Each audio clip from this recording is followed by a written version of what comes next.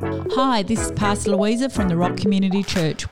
Thanks for joining us today in our Bible reading plan. Our hope and prayer is that you discover more of who Jesus is. Hello everyone, it's Ben here again. Today I'm going to be reading from Luke 2 and continuing on in Luke. So let's get into it. During those days, the Roman Emperor Caesar Augustus ordered that the first census be taken throughout his empire. Everyone had to travel to his or her hometown to complete the mandatory census. So Joseph and his fiancée Mary left Nazareth, a village in Galilee, and journeyed to their hometown in Judea, to the village of Bethlehem, King David's ancient home. They were required to register there, since they were both direct descendants of David. Mary was pregnant and nearly ready to give birth. When they arrived in Bethlehem, Mary went into labour, and there she gave birth to her firstborn son. After wrapping the newborn baby in strips of cloth, they laid him in a feeding trough, since there was no available space in any upper room in the village. That night, in a field near Bethlehem, there were shepherds watching over their flocks. Suddenly an angel of the Lord appeared in radiant splendour before them, lighting up the field with the blazing glory of God, and the shepherds were terrified. But the angel reassured them, saying, "Don't be afraid, for I have come to bring you good news, and the most joyous news the world has ever heard.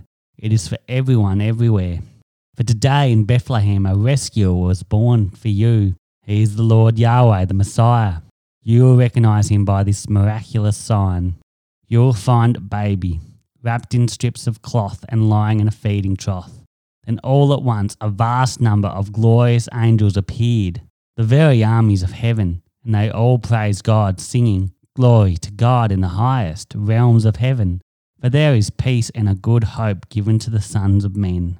When the choir of angels disappeared back to heaven, the shepherds said to one another, "Let's go, let's hurry and find this word that is born in Bethlehem, and see for ourselves what the Lord has revealed to us." So they ran into the village and found their way to Mary and Joseph. And there was the baby lying in a feeding trough. Upon seeing this miraculous sign, the shepherds recounted what had just happened. Everyone who heard the shepherd's story was astonished by what they were told. But Mary treasured all these things in her heart and often pondered what they meant. The shepherds returned to their flock ecstatic over what had happened. They praised God and glorified him for all they had heard and seen for themselves, just like the angel had said. On the day of the baby's circumcision ceremony, 8 days after his birth, his parents gave him the name Jesus, the name prophesied by the angel before he was born.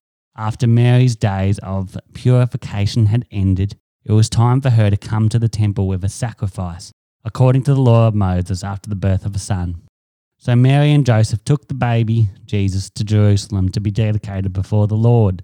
For it is required in the law of the Lord, every firstborn male shall be set apart one for God, and to offer a prescribed sacrifice, either a pair of turtle doves or 2 young pigeons. As they came to the temple to fulfill this requirement, an elderly man was there waiting, a resident of Jerusalem whose name was Simeon. He was a very good man, a lover of God, who kept himself pure, and the spirit of holiness rested upon him.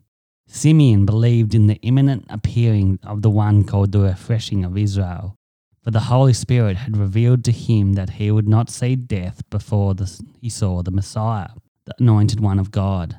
For this reason, the Holy Spirit had moved him to be in the temple court at the very moment Jesus' parents entered to fulfill the requirement of the sacrifice. Simeon cradled the baby in his arms and praised God and prophesied, saying, "Lord and Master, I am your loving servant, and now I can die content. For your promise to me has been fulfilled.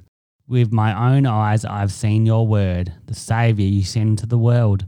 He will be glory to your people Israel, and the revelation light for all people everywhere."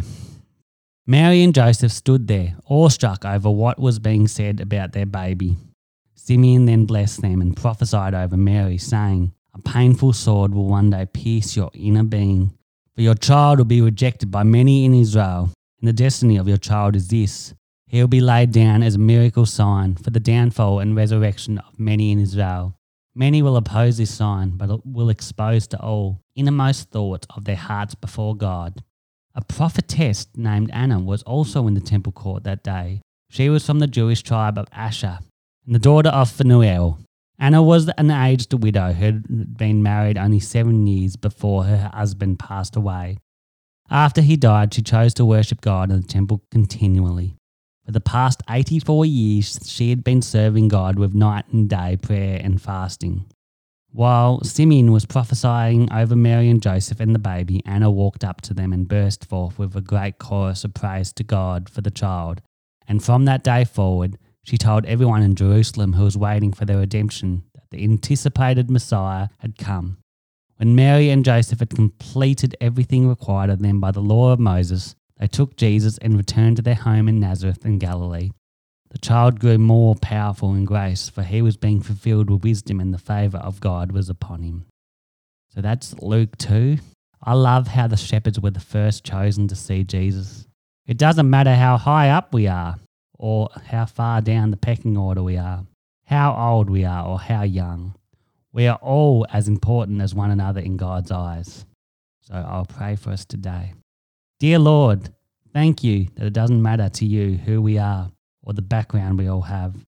Thank you that you love every single one of us. In Jesus' name, amen. All right, that's Luke 2.